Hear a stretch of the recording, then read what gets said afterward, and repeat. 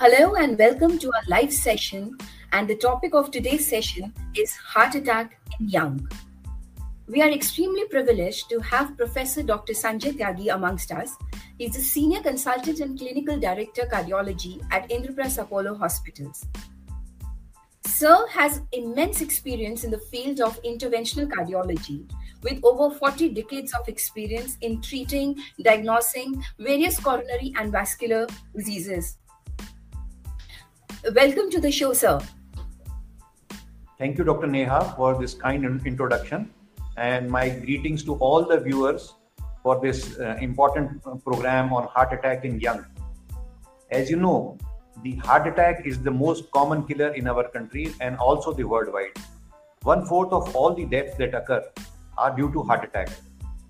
In our country, heart attack is especially important because it occurs at a younger age, 10 to 15 years of age younger than in Western population. In India, it occurs 4 to 5 times more commonly as compared to American population, 6 times more commonly as compared to Chinese, and 20 times more commonly as compared to Japanese. So we have heart attack is the most important killer in our country. Thank you, sir, for the information. Sir, क्यों होता है ये heart attack? क्या कारण है इसके?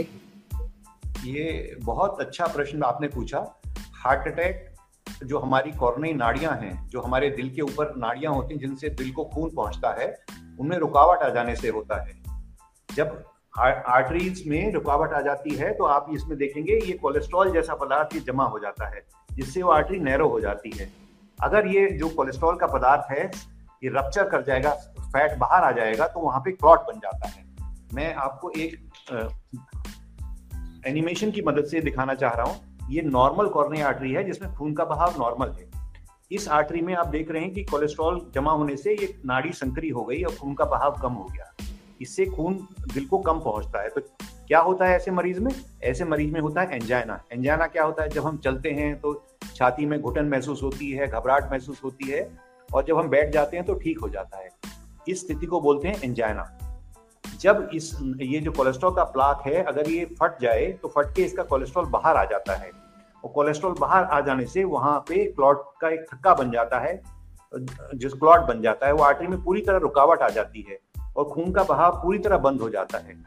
उस stage में हार्ट अटैक हो जाता है, जिससे उस पोर्शन के दिल के उस हिस्से को जहाँ पे वो कोरोनरी नाड़ी सप्लाई कर रही है वहां पे डैमेज हो जाता है, और वो डैमेज होके वो हार्ट का हिस्सा नष्ट होने लग जाता है। जैसे ही हार्ट अटैक होता है तो वो पोर्शन कमजोर होने लग जाता है और 6 घंटे के अंदर ये हार्ट अटैक कंप्लीट हो जाता है। तो बहुत इंपॉर्टेंट है कि अर्ली स्टेज में इसके सिम्टम्स पहचानें और इसका अर्ली इलाज करें।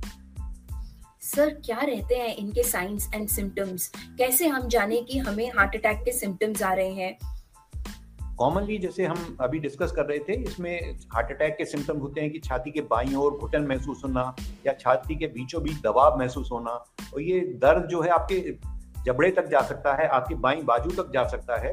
और इसके साथ साथ हार्ट अटैक के मरीजों में घुटन महसूस होती है, सांस फूलने लग जाता है, उनको पसीना आने लग जाता है। कई लोगों में नौसिया, वॉमिटिंग के भी सिम्टम्स होते हैं। तो ऐसे भी अगर कभी भी सिम्टम हो तो जाके तुरंत हॉस्पिटल में जाके तुरंत ईसीजी कराना चाहिए। ईसीजी से बहुत इमीडिएटली डायग्नोसिस हो जाता है कि उस मरीज को हार्ट अटैक है या नहीं है। इसके अलावा जब मरीज हॉस्पिटल में पहुंचता है तो वहाँ कुछ एंजाइम टेस्ट करते हैं, ट्रोपोनिन टेस्ट करते हैं। उस एंजाइम टेस्ट से भी हम कंफर्म कर लेते हैं कि वो हार्ट अटैक हुआ है या नहीं हुआ है। अगर आपको थोड़ा सा भी डाउट है तो आप अस्पताल की इमरजेंसी में जाके अपना चेकअप कराएं, क्योंकि अगर आपको हार्ट अटैक नहीं हुआ तो उसका इलाज डिफरेंट हो जाता है। पर अगर हार्ट अटैक है, जो कि एक सीरियस कंडीशन है, क्यों सीरियस कंडीशन है? क्योंकि हार्ट अटैक से होने वाली डेथ्स पहले घंटे में सबसे ज्यादा होती है। 50% of the death occur within the first hour. इस घंटे को, पहले घंटे को गोल्डन आवर भी कहा जाता है। क्यों कहते हैं गोल्डन आवर? क्योंकि इस समय में अगर आप अस्पताल पहुंच के अपना इलाज करा लेंगे, जैसे हमने पहले बताया था, खून का थक्का जम जाता है कोरोनरी नाड़ियों में, तो उसको डिसॉल्व करने के इंजेक्शन लगाए जा सकते हैं, या उसमें एंजियोप्लास्टी से उसको नाड़ी को खोला जा सकता है। तो अगर ये नाड़ी को खोल दिया गया, चाहे इंजेक्शन से या एंजियोप्लास्टी से, तो खून का बहाव फिर कायम हो जाता है, और उस दिल के उस हिस्से को जहां वो नाड़ी ब्लड सप्लाई कर रही होती है, ब्लड फिर पहुंचने लग जाता है और हार्ट डैमेज हो जाने से रुक जाता है। जैसे अगर हमने कुछ मिनटों के अंदर ही इसको पहुंच के इलाज करा लिया तो हार्ट ऑलमोस्ट नॉर्मल हो जाता है। जबकि हम बात कर रहे थे कि पहले घंटे को हम में सबसे ज्यादा डेथ होती है। डेथ क्यों होती है? एक तो हार्ट अटैक में क्लॉट जम जाने से, हार्ट कमजोर हो जाने से। दूसरी डेथ होती है वेंट्रिकुलर टैकीकार्डिया, वेंट्रिकुलर फिब्रिलेशन से, जिसके कार्डियक अरेस्ट हम बोलते हैं। उसकी वजह से हार्ट का चलना रुक जाता है और इमीडिएटली डेथ हो जाती है। तो उसके लिए भी हम कुछ कर सकते हैं, जिसको हम बोलते हैं कार्डियोपल्मोनरी रिससिटेशन, CPR कहते हैं। अगर सडन कार्डियक अरेस्ट हो जाए, यानी दिल का चलना रुक जाए, तो जरूरी है जो उसके पास जो भी है, उसके घर के रिश्तेदार हैं या कोई बाईस्टैंडर है जो कि आसपास खड़ा हुआ है, तो जरूरी है कि वो उसका जो दिल की धड़कन है उसको दोबारा चालू करे। इसको दिल की धड़कन कैसे चालू की जाती है उसके बारे में आगे विस्तार से बात करेंगे। Thank you sir. So, हम सब ने sir, what we understand is that whenever we get symptoms of heart attack like shortness of breath, chest pain, radiating to the shoulder, हाफ रहे हैं अगर हम, so और पसीना आ रहा है हमें, तो immediately we have to land in the emergency of the hospital, and then we are within the 1 hour, which is the golden hour, and we are sure to be taken care of. Sir, risk factors क्या है sir? Who can get this disease, this heart attack easily? इसके कई risk factors हैं और ज्यादातर पाया गया है कि रिस्क फैक्टर बहुत इंपॉर्टेंट कंट्रीब्यूशन है जो कॉर्निया आर्टरीज में ब्लॉकेज के लिए। ये रिस्क फैक्टर्स क्या होते हैं? जैसे डायबिटिक्स में, हमारा देश में हार्ट की बीमारियां ही सबसे ज्यादा होती हैं और diabetes capital of the world भी भारतवर्ष है। हमारे देश में डायबिटीज के रोगी भी सबसे ज्यादा हैं। तो जिन लोगों में डायबिटीज की समस्या है उन लोगों में इसमें हार्ट अटैक होने की संभावना ज्यादा होती है। हाई ब्लड प्रेशर लगातार रहने से एथेरोस्क्लेरोसिस हो जाता है, यानी आर्टरीज का हार्डनिंग हो जाती है, और कोलेस्ट्रॉल का डिपोजिशन भी ज्यादा होता है। तो हाई ब्लड प्रेशर सबसे कॉमनेस्ट हार्ट की बीमारी है। 25 वर्ष के ऊपर हर चौथे आदमी को हाई ब्लड प्रेशर है। तो जरूरत है कि हम अपना ब्लड प्रेशर जब भी डॉक्टर के पास जाएं, ब्लड प्रेशर चेक कराएं, और अगर हमारे को हाई ब्लड प्रेशर है तो वो हम उसका इलाज कराएं और जो डॉक्टर की बताई हुई दवाइयों का लगातार इस्तेमाल करें, जिससे कि ब्लड प्रेशर नॉर्मल लेवल पे रखा जा सकता है और एंजाइना, हार्ट अटैक और हार्ट फेलियर, किडनी फेलियर और ब्रेन अटैक्स, इन सब से हम बच सकते हैं। उसके अलावा हाई कोलेस्ट्रॉल का ज्यादा होना जो शरीर में, यानी कि जो हम ब्लड टेस्ट कराते हैं, जो कि हम प्रिवेंटिव चेकअप की बात भी आगे करेंगे, तो कोलेस्ट्रॉल का ज्यादा होना और पर्टिकुलरली LDL कोलेस्ट्रॉल जो होता है, खराब कोलेस्ट्रॉल होता है, वो ऑक्सीडाइज होके खून की नाड़ियों में उनकी एंडोथेलियम के नीचे पहुंच जाता है, वहां जाके कोलेस्ट्रॉल का प्लाक बना देता है और वो कोलेस्ट्रॉल जम के वहां पे नाड़ी को संकरी कर देता है। तो हाई कोलेस्ट्रॉल होना एक बहुत बड़ा रिस्क फैक्टर है। इसके अलावा स्मोकिंग से हमारा ब्लड प्रेशर बढ़ता है, वो नाड़ियां संकुरित हो जाती है, छोटी हो जाती हैं और हार्ट को ज्यादा काम करना पड़ता है। जब हाई प्रेशर पे काम करता है, ज्यादा तेज रफ्तार पे काम करता है, हम स्मोकिंग करें, टोबैको किसी भी तरह से लें तो ये भी बीमारी हो सकती है। इसके अलावा मोटापा एक बहुत बड़ा कारण है। कई लोग एक्सरसाइज नहीं करते हैं, मोटे हो जाते हैं, तो उन लोगों में भी हार्ट अटैक की समस्या बढ़ जाती है। इसके अलावा रेगुलर एक्सरसाइज से हम अपने कोलेस्ट्रॉल लेवल को कम कर सकते हैं, हम अपने शुगर लेवल को कंट्रोल कर सकते हैं और हार्ट को, पूरे शरीर को मजबूत रख सकते हैं। तो जो लोग व्यायाम नहीं करते, एक्सरसाइज नहीं करते, उनमें भी हार्ट अटैक होने की संभावना ज्यादा हो जाती है। इसके अलावा सर जैसे कि आपने बताया एक्सरसाइज, पर जैसे कि हम आजकल देख रहे हैं सेलिब्रिटीज, बॉलीवुड सेलिब्रिटीज, सब singers, they all do exercise sir, but still sir they land up having heart attacks, and we go to the gyms, we have seen people collapsing. So sir, what is the reason for that? So even the exercise is becoming an enemy now. नहीं, एक तो exercise में बहुत जरूरी है कि जब भी हम एक्सरसाइज शुरू करें, एक वार्म अप जरूर होना चाहिए। चाहे आप दौड़ने जा रहे हैं, पार्क में दौड़ने जा रहे हैं या आप अपने जिम में जा रहे हैं, तो सबसे पहले वार्म अप जरूर करें। अगर अनकस्टम्डली आप हैवी वेट लिफ्ट करना चल जाएंगे, हाई इंटेंसिटी एक्सरसाइज कर जाएंगे, तो इन चीजों का खतरा बढ़ जाता है। उसके अलावा डाइट में कंट्रोल बहुत जरूरी है। डाइट में कई बार हम देखते हैं कि जिम में जो लड़के लड़कियां जाते हैं, उनको वहाँ पे बताया जाता है कि आप खाली हाई प्रोटीन डाइट लीजिए, क्योंकि उससे मसल भी बिल्डअप हो जाएगी। और ये एक मिस इन्फॉर्मेशन है, क्योंकि हाई प्रोटीन डाइट लेने से एथेरोस्क्लेरोटिक रिस्क फैक्टर्स कम नहीं होते हैं, बल्कि मैक्रोफेजेस का एक्टिवेशन बढ़ जाता है साथ साथ में हाई प्रोटीन जब हम लेते हैं तो यूरिया क्रेटिन लेवल बढ़ जाता है और किडनी में जाके हमारी किडनी को डैमेज करता है। जो ग्लोमेरुलाई होते हैं जहाँ की ये यूरिया क्रेटिन और जो फिल्टर हैं जो कि हमारे टॉक्सिक वेस्ट निकालते हैं उनमें डैमेज हो जाना स्टार्ट कर जाता है। तो एक बैलेंस डाइट का होना बहुत जरूरी है। जब आप हर चीज में लाइफ में बैलेंस से आप स्वस्थ रह सकते हैं, इसी तरह डाइट में भी बैलेंस होना बहुत जरूरी है। आप हाई प्रोटीन डाइट लीजिए पर केवल हाई प्रोटीन डाइट मत लीजिए, आप उसमें थोड़ा सा फैट भी 15-20% फैट भी होना चाहिए, उसमें कार्बोहाइड्रेट भी होने चाहिए, तो उसमें प्रोटीन भी होने चाहिए। तो एक मिस इन्फॉर्मेशन है और कई जिम्स में मैंने देखा है कि लोगों को बताते हैं कि आप एक्स जो है हाई ज्यादा लें, तो वो भी एक बहुत बड़ा रिस्क फैक्टर बनता चला है, मिस इन्फॉर्मेशन है। उसके अलावा जब भी जो स्ट्रेस एक बहुत बड़ा कारण है, जो आप सेलिब्रिटीज की बात कर रहे थे, एक स्ट्रेस ऑफ जो आजकल की लाइफस्टाइल है उसका स्ट्रेस भी है, उससे आपका कोलेस्ट्रॉल लेवल तो बढ़ता ही, ब्लड प्रेशर भी बढ़ जाता है और हार्ट को ज्यादा लेवल पे काम करना पड़ता है। तो एक हाई लेवल का स्ट्रेस भी एक डेथ का एक इम्पोर्टेंट कारण है, जिसकी वजह से हार्ट अटैक और ये हो रहे हैं। पर अगर ये सडनली कार्डियक अरेस्ट अगर हो ही जाए जिम में, तो क्या करना चाहिए? तो हर आदमी, जिम वाले को, सबको आसपास पड़े, वो सीपीआर सबसे पहले जरूरी है कि सीपीआर उसका करें।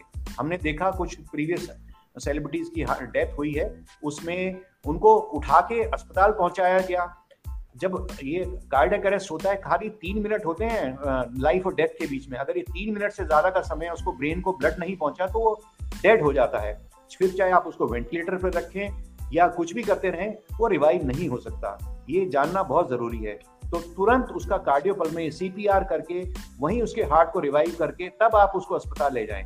और कब तक करते रहें ये अपना सीपीआर? जब तक कि एम्बुलेंस ना आ जाए, जब तक डॉक्टरी सहायता ना आ जाए और वो आपसे टेक ओवर ना कर ले सीपीआर को। तो चलते हार्ट को कंटिन्यूअसली मसाज करके, जो कि हम चेस्ट पे जो है कंप्रेशन पे, जैसे इसमें कैसे करते हैं कार्डियक मसाज, व्यक्ति को एक हार्ड सरफेस पे लिटा देते हैं। मान लो आपका जिम में ही आपको ये कार्डियक अरेस्ट हो गया, तो उसको एक फ्लोर पे लिटा दीजिए और उसके चेस्ट पे अपनी हथेली को रख के उसको 2 इंच करीब करीब लगातार दबाना होता है। कितनी बार दबाना होता है? 1 मिनट में कम से कम 100 बार। और हर 30 मिनट के 30 दबाने के बाद में सांस देना, उसको आर्टिफिशियल रेस्पिरेशन देना, मुंह से माउथ टू माउथ या एम्बू बैग से रेस्पिरेशन देना बेटर रहता है। पर अगर खाली एक ही व्यक्ति है वहां पे, तो वो क्या करे? वो कंटिन्यूस कंप्रेशन देता रहे, ऑक्सीजन उस कंप्रेशन से ही अपने आप थोड़ी बहुत पहुंचती रहेगी। कंप्रेशन नहीं छोड़ना चाहिए, क्योंकि हार्ट को आप सर्कुलेट करते रहेंगे, ब्रेन को आप ब्लड सप्लाई पहुंचाते रहेंगे, तो व्यक्ति वो जीवित रहेगा जब तक कि डॉक्टरी सहायता आए। डॉक्टर्स उसको दे के फिर उसको क्या करते हैं, जब कार्डियक अरेस्ट हो जाता है, वेंट्रिकुलर फिब्रिलेशन होती है, मतलब हार्ट जो है फिब्रिलेट करने लगता है, बिल्कुल धड़कन उसकी ऐसी तेज हो जाती है, पंप ही नहीं कर पाता, या कार्डियक अरेस्ट हो जाता है। तो जब भी वो पैरामेडिक्स आते हैं, डॉक्टर आते हैं, तो वहां पे एक डिफिब्रिलेटर लगा के उसको चेक करते हैं, और अगर वो वेंट्रिकुलर फिब्रिलेशन में तो एक शॉक दिया जाता है, शॉक से वो नॉर्मल रिदम में रिवाइव हो जाता है। तो इस तरह का मैनेजमेंट बहुत जरूरी है, और ये नहीं कि वो डिलेड अगर आप अस्पताल में पहुंचे तो डॉक्टर या कुछ भी कोई प्रोसीजर उसको ठीक नहीं कर सकते। Thank you, sir.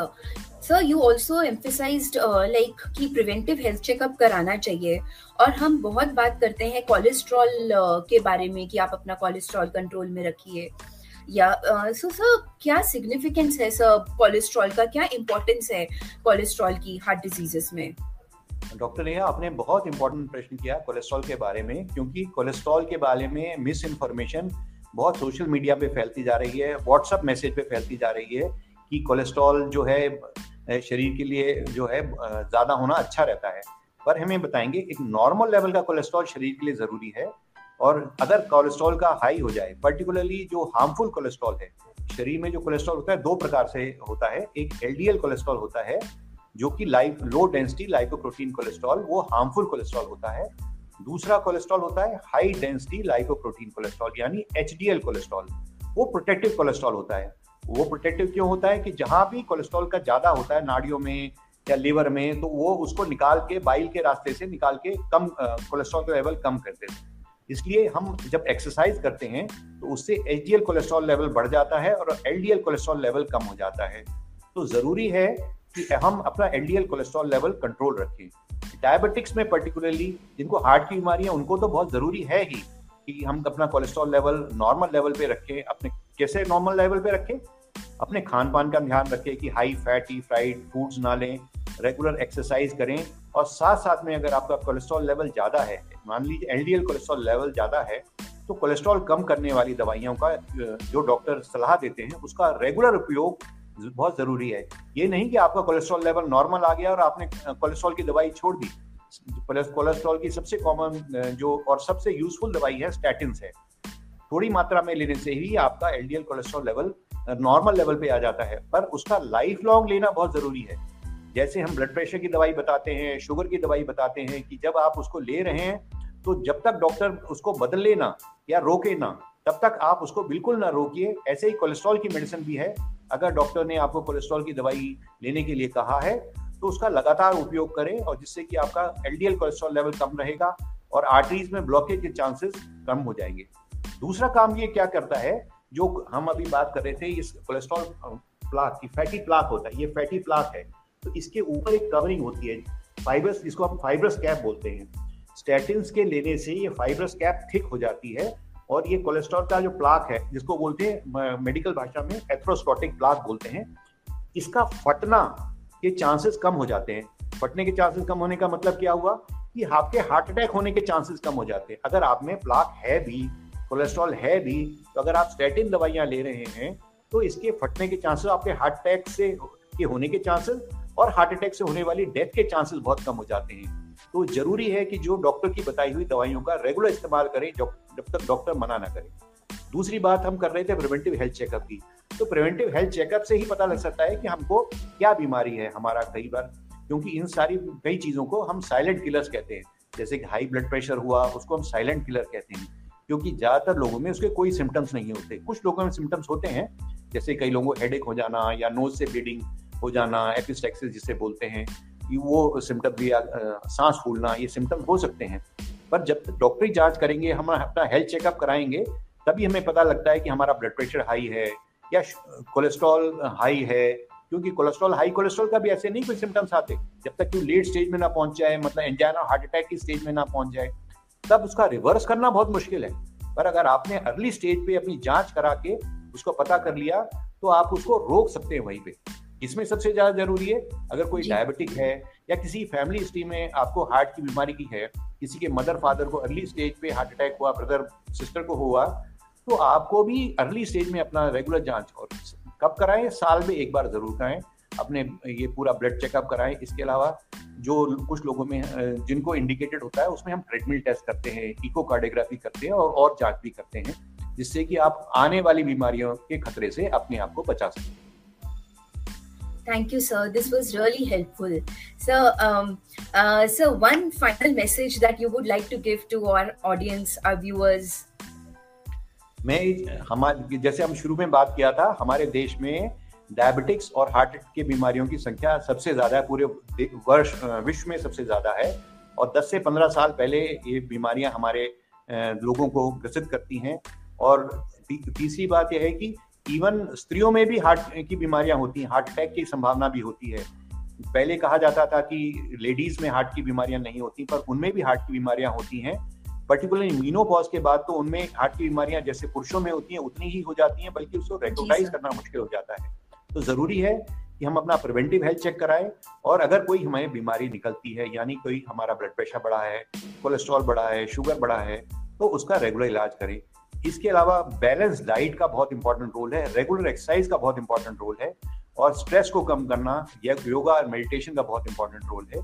तो अपने वजन को कंट्रोल रखें, अपनी डाइट का ध्यान रखें, और अपने दिल को और दिमाग को सुरक्षित रखें।